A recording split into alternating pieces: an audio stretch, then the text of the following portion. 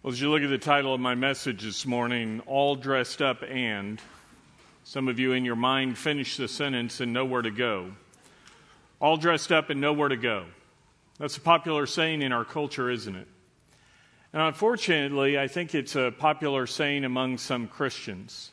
And as I talk about being all dressed up this morning, I'm not talking about the way we look this morning, whether we put on our best Christmas clothes this morning.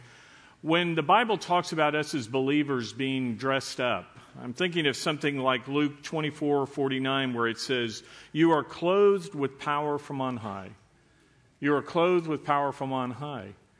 See, there in Luke, God is talking about, through His Word, how He gave us the gift of the Holy Spirit. We've seen all throughout the book of Ephesians how the Bible says we as believers have been given many gifts through Christ, the gift of eternal life, the various spiritual gifts we're going to look at today, but one of the greatest gifts we've been given is that of the Holy Spirit. And as He's filled us, as He's given us these various gifts, it's not so that we can sit, rather it's to serve, as we're going to see today as we turn in our Bible to Ephesians chapter 4. In Ephesians 4, it tells us in verses 11 through 12, "And He gave some as apostles, and some as prophets, and some as evangelists and as pastors and teachers, for the equipping of the saints, for the work of service, to the building up of the body of Christ." Now you see that word "and," which connects us to what we looked at last time. You'll recall that God had given gifts to His people, and here we see some of those specific gifts. As it talks about spiritual gifts that we're looking at, the Bible has a couple of main passages where spiritual gifts are mentioned. One is in Romans chapter 12 in verses 3 through 8. You can look at chapters 12 through 14 of the book of 1 Corinthians. Our passage today in Ephesians 4, 7 through 16 deals with the spiritual gifts. And 1 Peter 4, 9 through 11 is another place that the spiritual gifts are mentioned in the Scriptures. Now, as we look at these various gifts, the passage this morning is not meant to be exhaustive. Rather, it's like looking at a puzzle. If you've ever put together a puzzle, maybe your strategy is like mine. I'll dump out the box and I'll sort through it. I find the four corner pieces and I kind of put those up, and then I look for all the straight edges and you build a frame around it, and then you go in and fill in the rest of the puzzle. And what we're looking at this morning in terms of the body of Christ and the building up of God's church, what we have here are some of the corner pieces. They're not more important than the others, because if even one piece is missing from your puzzle, you know it's incomplete. But as we look at the gifts that are given here, remember that earlier in Ephesians 2:20 we read, "God's household, having been built upon the foundation of the apostles and prophets, Christ Jesus Himself being the cornerstone." There we were given a metaphor of the body being like a building. And it said that Jesus Christ was the cornerstone. And back in that passage we talked about what a cornerstone is. In our day, it's more of a ceremonial part of a building, but in the original times, it was used as the foundation and everything that was aligned from it. Without it, the building never began. And without Jesus Christ, without us being able to place our faith in Him, we would not be believers. The church would not exist. Now, upon this foundational stone of Jesus Christ, what we're told next is the next part of the building's foundation are the apostles and prophets. And as we see that word apostle, you hear people in our day say, "Well, I'm an apostle." Actually, the Bible says we're disciples. And it's not just semantics. There was an office of an apostle, and the apostle was one of the founding parts of the church. And one of the specific requirements of being an apostle is that you saw the resurrected Lord personally in the flesh. That's why Paul, when he saw the resurrected Lord on the road to Damascus, he later wrote, "I was one untimely born." He was not with the original group there in the book of Acts, where we read in Acts chapter 1 that they saw the resurrected Lord and were told, "You're to be my witnesses, you're to go out." The role of an apostle was to be an eyewitness to the resurrection of the Lord. And so this is one of the offices that was given to help found the church. The other is that of the prophets. Now, we hear the word prophet, and maybe what we think of in our mind is somebody who foretells the future, somebody who can look ahead and see what's coming. And while prophets, the men and women who were prophets, were given insight into the future, their role was not so much a foretelling as much as a forthtelling. It wasn't foretelling, it was forthtelling. And what that means is that God revealed things to these prophets, his revealed will, one of which is his word that we have in our hands. And as he revealed it to the prophets, it was for the purpose of us knowing God's will and knowing his word. And so this was the role of the prophets that we see here.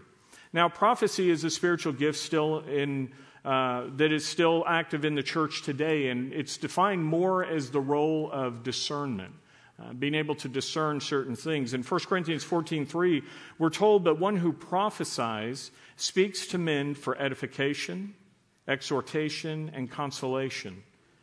So this is the gift of prophets, but as we're looking at it in our context, it was more of the founding part that revealed God's word and his will for us. Now, next we see evangelists and pastor teachers. And I've put these, looking at this metaphor of the building that we're given, as the pillar gifts that are being used. And that first one of evangelists is something that many of us would think in terms of Billy Graham or Franklin Graham, his son, or maybe a Luis Palau.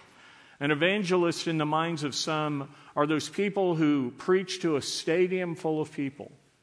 Or maybe as you looked at the three missionaries that we commissioned this morning, the Sarah Dieter and Sarah Bloomstrom and the Bryson family, you said, well, as missionaries, they are evangelists. They will go overseas and they will preach the word and teach to people in places that have never heard the gospel.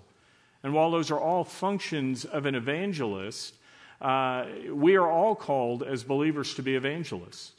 I talk to Christians sometimes who say, well, Roger, I don't share my faith because it doesn't come naturally. And I tell them, well, it's not natural, it's supernatural. It's the empowerment of the Holy Spirit. It's what God does through us. We are all to be sharing the good news of the gospel. You don't have to have a suit and a sermon and preach to a stadium to be an evangelist. You can do it wherever you are.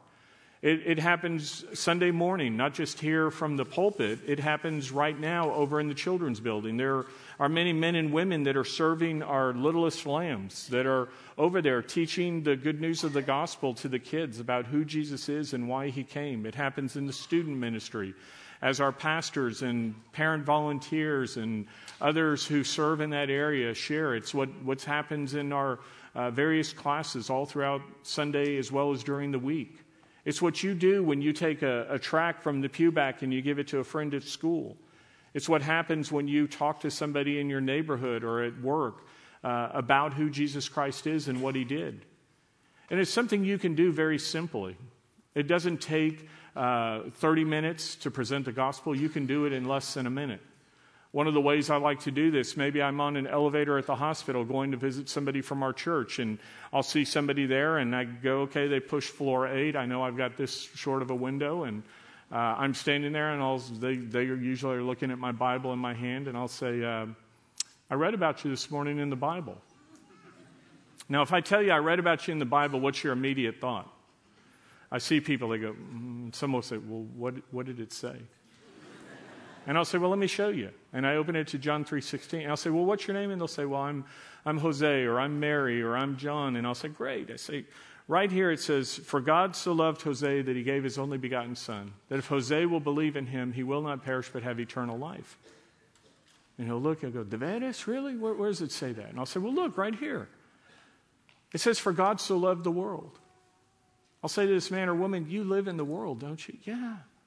I'll say it says, for God so loved you that he gave his only begotten son, Jesus Christ, that if you will believe in him, Jose or Mary or Jennifer will have the gift of eternal life. And usually about that point, ding, the elevator and the door opens, and they're standing there. I'll say, can I show you something else in the Bible? And I've only had one time where a person said, no, why don't you stay on the elevator? And you step off the elevator. And you say, let me tell you what this means. And then you just flip over to the book of Romans. And you take them through the Romans road. And I say to the person, I say, look, what the Bible tells us is we're all sinners. I'm a sinner, you're a sinner. And I show them Romans 3:23, for all have sinned and fallen short of the glory of God. And I'll say, you're a sinner. That means you've made a mistake. You've disobeyed God. You've done something he said not to do. And then I'll say, and because of that, we have a problem. We have a problem called a penalty of death. And you show them Romans 6:23, for the wages of sin is death. And I say, now here's the good news. And you flip back to Romans 5:8. But God demonstrates his own love for us in this: while we were yet sinners, Christ died for us. I'll say to this man or woman, Jesus died for you to pay that penalty of death you owed. And then I say, let's look at Romans 6:23 one more time. It says, for the wages of sin is death, but look at this. But the free gift of God is eternal life through Christ Jesus our Lord. I say, he has a gift for you that he wants you to have this morning, the gift of eternal life. And the way you receive it, you go over to Romans 10:9, is if you confess with your mouth Jesus is Lord and believe in your heart that God raised him from the dead, then you will be saved. That's about 2.5 to 3 minutes of conversation with the person. Can you do something like that? If you can't remember all of the Romans road, start with, I read about you in the Bible today. Now remember John 3:16, because when they say, well, what does it say? You go, well, it's in there somewhere. I mean, take them there and let them see it. That's the good news of the gospel. All of us can share that. But it says God did give specialists. It says he gave evangelists to the church. That's like having an obstetrician. There are a number of doctors. There are the families like the Brysons we just heard about that are going to go out and be missionaries from this church. And yet there are obstetricians who birth a baby. That's their specialist. Now, other people can birth babies. When I was a policeman in Dallas, there was twice that I helped a woman give birth to a child. I don't want to do it again. And you don't want me to be the guy. You want a medical school trained man or woman to be the person who is there helping you. That's a specialist. But others can do that. And what the Bible says is the specialists, those who help give birth, eternal birth, are evangelists. And there are specially gifted people like an evangelist like a Billy Graham who do that better than others through a special empowerment of God. Now, there are pediatricians as well. Once the baby is born, that specialist hands the family over to somebody who says, I'm going to help this baby to grow, and is better in that area of helping that child to be well and healthy and grow.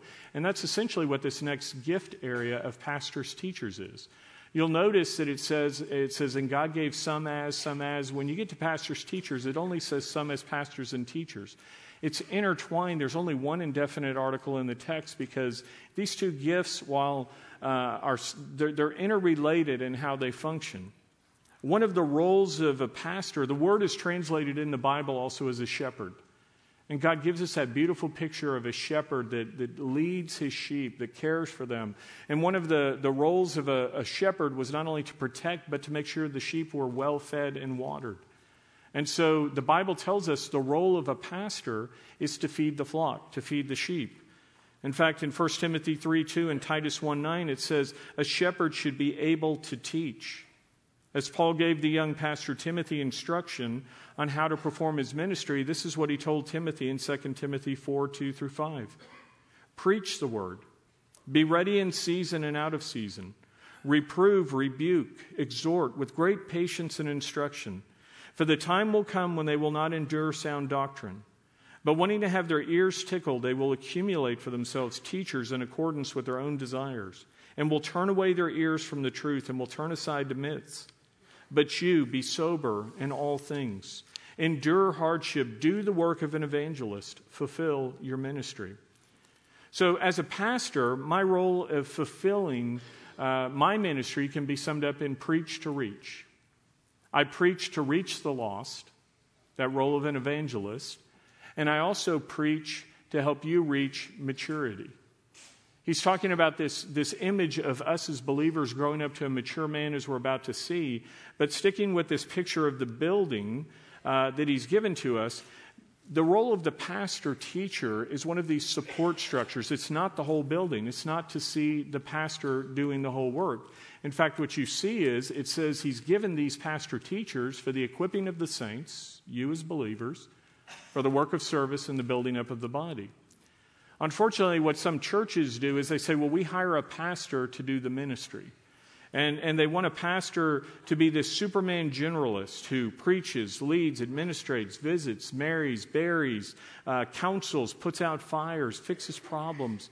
That's not the role of a pastor. I want you to think in terms of a football coach. If you've ever watched a game, you know the coach will have the talk in the locker room, and then they get out on the sideline and the team's there. And maybe before they take the field, they huddle up one last time. Everybody puts their hands in. They do that little, cheer. And then as soon as that happens, do you see the coach run out to the center of the field all by himself? And all the players line up on the sideline and they go ahead, coach, win one. And the opposing team kicks off the ball and the coach fields the ball and he gets laid out by 11 opposing players if he's out there by himself, right? And you go, well, Roger, that's not how the game works. And that's what God says in His Word. You see, it's not that the pastor takes the field and does all the ministry while the people sit on the sidelines and cheer the pastor on. What He says is, it is the role of the pastor to equip and coach the saints so that they take the field and they do the ministry. Verse 12 says, it is to equip God's people for the work of service in the building up of the body.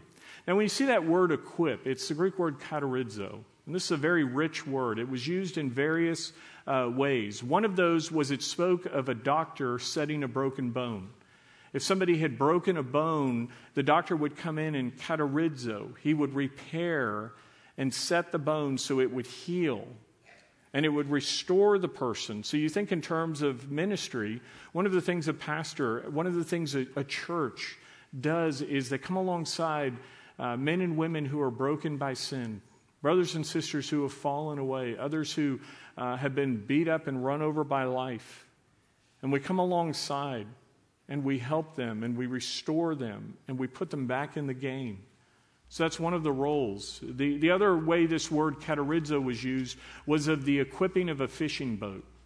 Before you went out to fish, you would make sure that you had everything on board the boat. The bait, the tackle, the rods, the nets, all the things that were needed.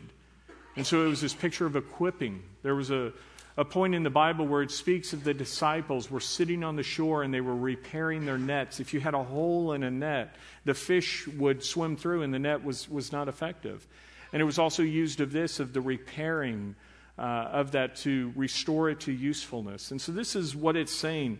God's role as a pastor and as a church, as a ministry as a whole, it's to help to heal the hurting. It's to equip people and move us out of the pews and into the world to do our ministry.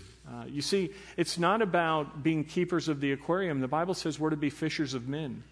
We're to go out there and do the ministry, and that includes all of us here that are involved in the ministry.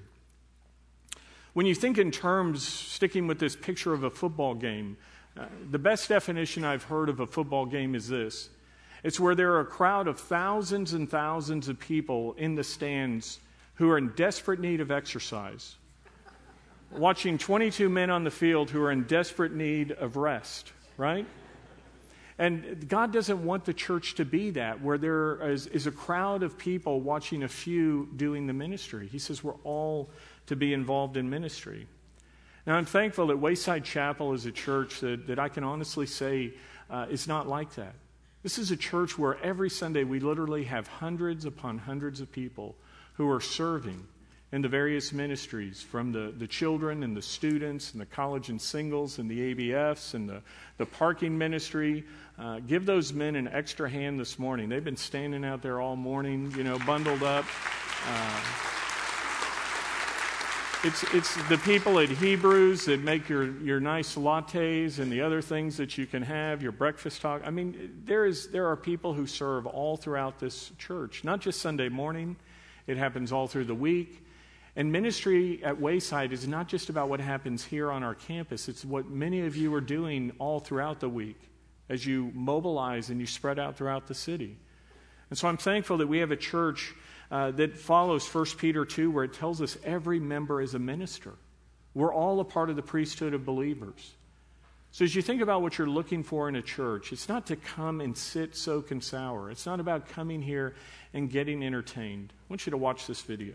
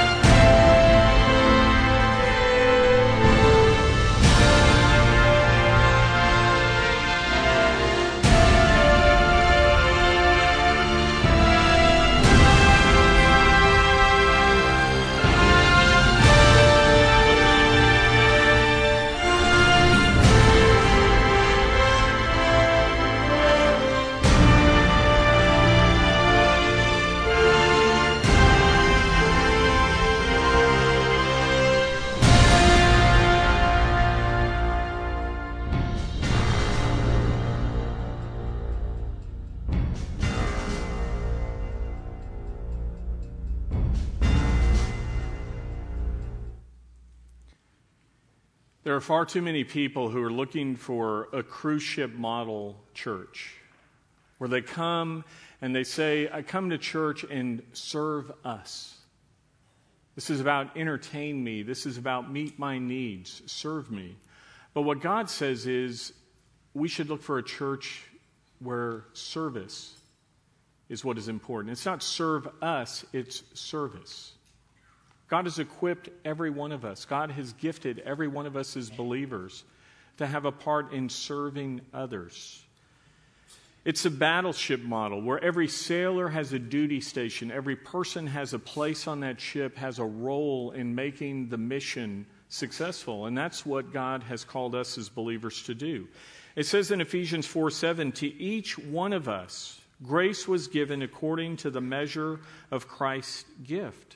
When we become a believer in Christ, He gives us spiritual gifts. The Bible has a lot to say about spiritual gifts. In 1 Corinthians 12:7 and 13, it says every Christian has at least one gift. If you are a believer in Jesus Christ, you have at least one spiritual gift. The Holy Spirit decides what gifts we receive, 1 Corinthians 12:11. Now, the way God distributes gifts is He doesn't go, well, it's Monday, I'm giving out mercies if you were born on Monday. Tuesdays is teaching, Wednesday is whatever. I mean, what He does is He gives each of us a specific gift. The Bible says the Lord knew us before we were formed. It says while we were being formed in our mother's womb, the Lord knew our parts. And God knew you, and He gifted and equipped you. He had a plan for you before you were even born. It tells us in 1 Corinthians 12:18, 22 through 25 as well, no one receives all the gifts. Remember, there's not one coach playing the whole game. God didn't equip me as a pastor with all of the spiritual gifts to do it all. No one gift is given to everyone, 1 Corinthians 12:29 through 30. There's a diversity of gifts in the body. We are to use the gifts that God has given to us. 1 Peter 4:10 through 11 says, and God's gifts are for the building up of the body of Christ. They're not for our own glory. They're to be used for God's glory, 1 Corinthians 12:7. And it tells us in 2 Corinthians 5:10 that as believers, we will give an account for the gifts that God has given us and how we've used them. There is a judgment for Christians called the Bema Seat. That's the reward stand. 2 Corinthians 5:10 is one of the places, and it says that God will hold us accountable for what we did with what He gave us when we walk through the gates of heaven and we see Him. He will test our life works, not to see if we've earned our way into heaven, but to see what the heavenly rewards are that we will receive. As God looks at your life, He's going to ask you, what did you do with the gifts that I gave to you? God doesn't take your gifts away. The Bible says the gifts and calling of God are irrevocable, but He can take away eternal rewards if we're not faithful. Now, I said that no one person has all the gifts and that the body is a diversity. We get a picture in 1 Corinthians 12:20 through 22 of the church as a human body. It says, but now there are many members but one body. And the eye cannot say to the hand, I have no need of you. Or again, the head to the feet, I have no need of you. On the contrary, it is much truer that the members of the body which seem to be weaker are necessary. You see, what it says is all of the gifts are necessary to complete the body. It's not just the public gifts. You can look and say, well, the pastor on the platform, that's like the nose on a body that may be more prominent. Everybody sees it. But if your heart or some other vital organ inside of you gives out, you will know that the nose is not real important. That's the most important thing in the body. And so this is what it's telling us, is that no one gift is better than another. Sometimes people think, well, God gave me a white elephant gift. I got a bad one. I want to return it. Well, God doesn't give out junk. The gifts that are prominent don't determine the value over another. A puzzle is incomplete with one piece. And so the body is incomplete. As you think about wanting to return a gift maybe that God gave to you, there was a letter that was going around to churches. It was a chain letter. And it said, this chain letter is meant to bring relief and happiness to you. Unlike other chain letters, this one does not cost money. Simply send a copy of this letter to 6 other churches that are tired of their pastors. Then bundle up your pastor and send him to that church at the bottom of the list. In 1 week, you will receive 16,436 ministers, and one of them should be worth keeping. Warning, one church broke the chain and got their old pastor back.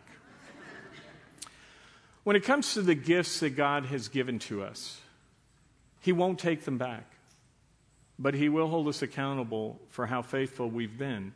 And if you're not faithful with your gift, not only will you suffer when it comes to eternal judgment in the sense of not receiving the commendation in heaven, well done, good and faithful servant, but it also means we as a church, Wayside Chapel, or if you're a visitor from another local body, your church will be suffering because God has you with a specific role to play in that ministry.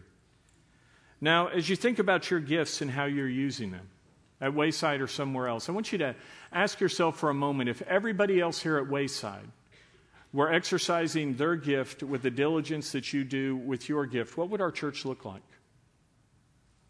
What would our church look like if everybody here were as actively involved in serving as you are? Would our church be growing? Would our church be reaching others? Would it be helping people to mature? Or would we be full of holes and on life support and ministries having to shut down because there was a lack of people or finances or other things to support that ministry? What would Wayside look like if everybody were as faithful as you? Now, it may be that you're sitting here this morning saying, you know, Roger, I would like to serve, but I don't know what my spiritual gift is. This may be one of the first times you've even heard about spiritual gifts. So how do you know what your spiritual gift is? How do you know what your place in the body is? Well, you can go to our website, waysidechapel.org, and in the search tab, just put in spiritual gifts or gift, and it will take you to a link in our website where you can take a test, a spiritual gift testing, that will help you to know what are your spiritual gifts. If you've done that in the past, you don't have to repeat that process. But if you're saying, I've never done this, there's a gift assessment test that will help you determine, point you in the right direction to start understanding what your spiritual gift is. Now, don't worry, you can't fail this test. Remember, every believer has at least one gift. God has something that you've been equipped with, so you will not fail. Now, in terms of understanding this, another way to figure out who God has made you and where He wants you to serve is to use the word SHAPE, the acronym SHAPE, S-H-A-P-E. And S stands for your spiritual gifts, what we've been talking about. And the next thing is your heart. What is your heart? What is your desire? You see, sometimes as Christians we think, well, if I surrender to the Lord, He's going to send me to deep, dark Tambuli, or He's going to put me somewhere or make me do something I don't want to do. You know, I prayed that prayer once, God, I'll do anything but, and that's what He's going to make. That's not how God works. God is a good, good Father. He has given us gifts. The Bible says He desires to give you the desires of your heart. Now, what that means is He can change your desire, or He can bring you into line with His will. But when it comes to your heart, what is it you like to do? As you heard the three missionaries being commissioned up here this morning, did you hear their backgrounds? Did you hear what they're doing?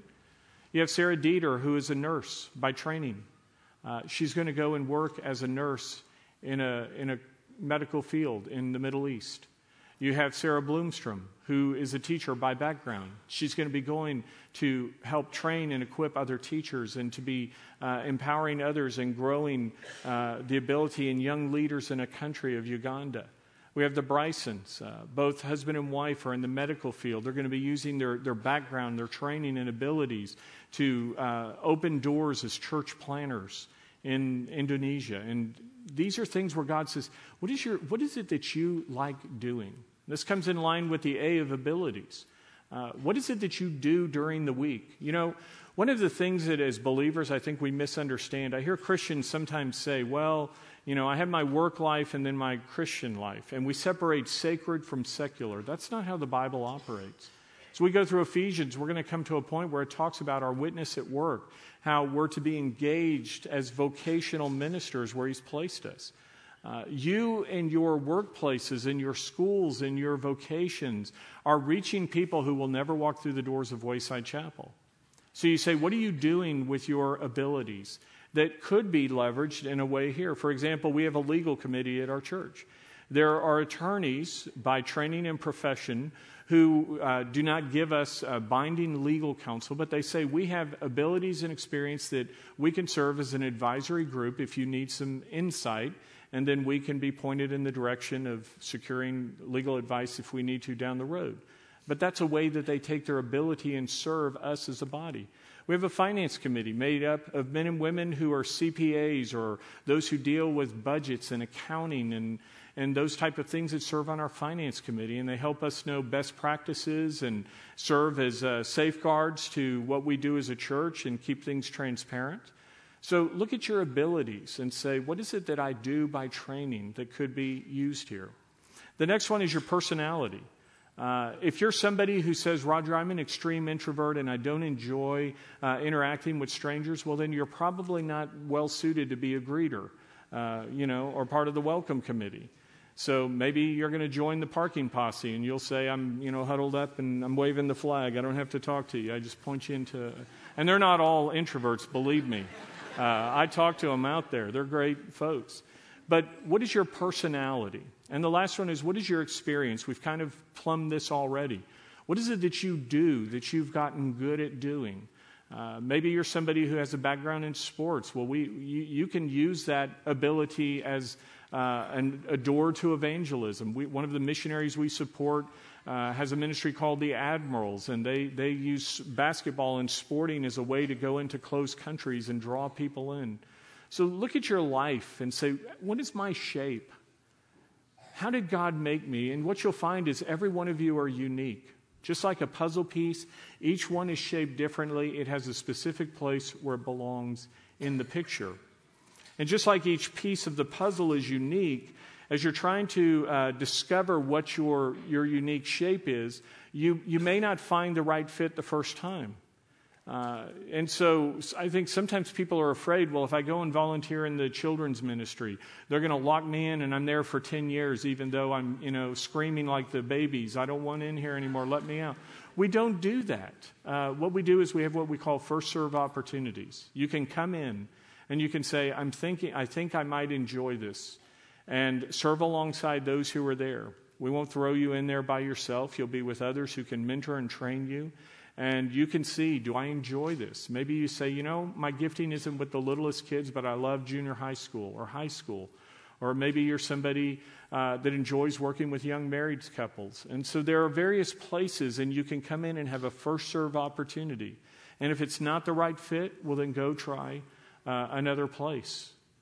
As you think of your background and your abilities and your experience, you may be somebody who says, Roger, I'm a middle-aged person. Where can I be used, We have 3 young marrieds classes here at Wayside. We have a new and nearly marrieds class. We have another group above that where many of them are having their first kids. And then we have those who have been married for a longer period of time.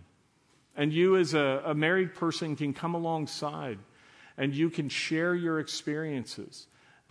We have mentor moms programs here, and we have women's ministry, and we have men's mentors that are coming alongside younger men. And you can say, I'm just a few steps ahead of you. And let me tell you what I've learned. When you meet with a young couple who, is in tears and says, we had our first fight. My marriage is over. And then you have the older married people who go, oh, honey, you're going to have lots of those. It's going to be fine. You're going to get through this. Those are the ways you can serve.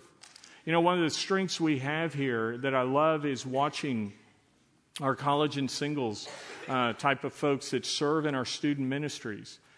Here are young men and women who are a few years ahead of high schoolers or junior high kids. And those younger students in our church get alongside some of these young professionals or young college students, and they think y'all are rock stars.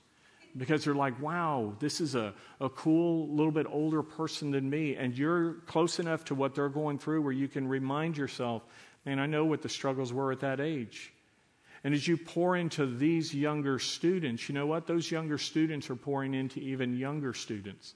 If you have ever served in our Vacation Bible School, hundreds of people are here serving over 500 kids. And I love to see the junior high and high school students alongside the littlest kids. Because again, the elementary kids think these middle school and high school kids are superstars. Wow, this older boy or girl is pouring into me. And that's what discipleship is. It's those who are a few steps ahead of another person, helping those other people to grow and mature. And as we look at the passage here, it tells us that God's desire, when we serve others, it's like working out. As you work a muscle, you mature and you grow personally, and you also help the body as a whole to grow. Look at what it says here in verse 13. It says, until we all attain the unity of the faith and of the knowledge of the Son of God, to a mature man, to the measure of the stature which belongs to the fullness of Christ. When it says that we all attain or reach is what this word means, it was used in the Bible of a traveler reaching his destination. As a person set out on a trip, they started, and the goal was to arrive at the destination. And the picture the Bible gives us is our destination of maturity is to look like Christ. Now, it's not until we get home to heaven and we're glorified that we're made perfect like Christ. But what he says is, as we live our lives, we're to be maturing and growing and becoming more and more like Christ. And when it comes to this growth and maturity, as I said, it's not just working on ourselves, but it's the whole body as we grow. As you look at the description of the body growing in maturity, the word for the mature man here is in a singular form.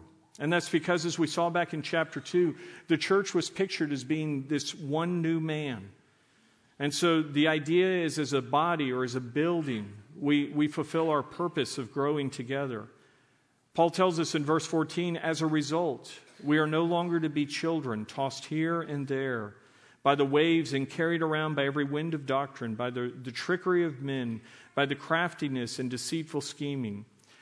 Paul gives us a picture of extreme contrast here, because as he uses the word for mature, he uses the word teleos, and this speaks of a fully grown, fully developed man. And in contrast, when he speaks of not being children, he uses the Greek word napios, and this is a word that literally means that which does not speak. It's the picture of an infant who's incapable of speaking. So he says, don't be like a little baby who can't yet speak, but be like a fully developed man. And the other image he gives is a nautical term that means to be whirled around. When he speaks of being an immature believer who's tossed around, this word means carried in circles. And it spoke of a boat that had lost its rudder and its moorings, and it was incapable of being controlled, and it was at the mercy of the waves. And as you think of the culture in which we live that's tossing people here and there, you hear these sad statistics about people who grow up in the faith and then they go off to college or into the work world and they drift away from the faith.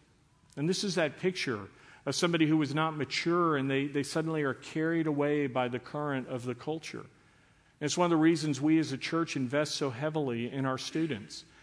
We have 3 pastors in our student ministry, as well as a full-time assistant, Barbara Bear, who helps disciple the girls.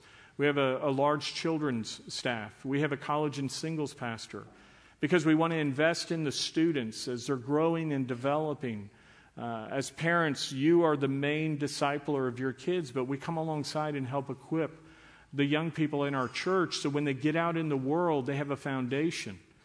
It's why we invest in the college and singles ministry, not only for those who grow up in our church, but for those who join our church, who have come from other cities. When they move here to go to college or the medical programs or serve in the bases. These are people who are still growing and developing in their faith, so we want to ground them. That's why we have a men's pastor and a women's pastor to serve you as those who are grown adults who are still growing and maturing in your faith. And this is the image that God gives to us. He says as we mature as believers, not only will we know the truth, but it says it will be demonstrated in our lives. Verses 15 through 16 says, but speaking the truth in love, we are to grow up in all aspects into Him who is the head, even Christ, from whom the whole body, being fitted and held together, by which every joint supplies according to the proper working of each individual part, and it causes the growth of the body for the building up of itself in love. When it says speaking the truth in love, it literally reads truthing in love. And we talked in the last couple of sermons, we've talked about what it means to live our lives where we demonstrate love, where we speak the truth in love. So we don't have to go back into this. But what it means is that as people look at us as individuals, as well as at a church, what they will see is an image of the body of Christ. And it says that Jesus is the head. Maybe you've seen a picture like this before. You know, we love to stick our face through these cutouts, and we take these pictures and we laugh because our face on some of these cutouts doesn't match. I mean, if you put my face on that Muscle Man picture, you'd go, Roger, the picture doesn't fit. That's not how you look. And what we're reading about today is God says, I want you as a body of believers to do this in reverse. He says, I want you to picture Jesus Christ, the head of the church, the Lord. And he says, do we as a local body of believers, as Wayside Chapel, match the head? Or do we look like some little scrawny person with this big, mature, glorious head of God, the Godhead? And so as we think in terms of who we are as individuals and as a church, what Jesus wants us to do is to grow in maturity, to match the head, Jesus Christ. Will you join me, please, as we go to the Lord in prayer?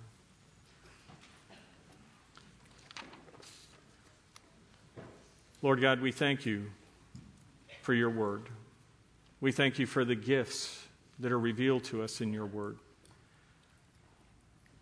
The gift of your Son, Jesus Christ, the Word who became flesh as we celebrate during Christmas, the one who left his throne in heaven to come here, humbling himself to become the Savior for us.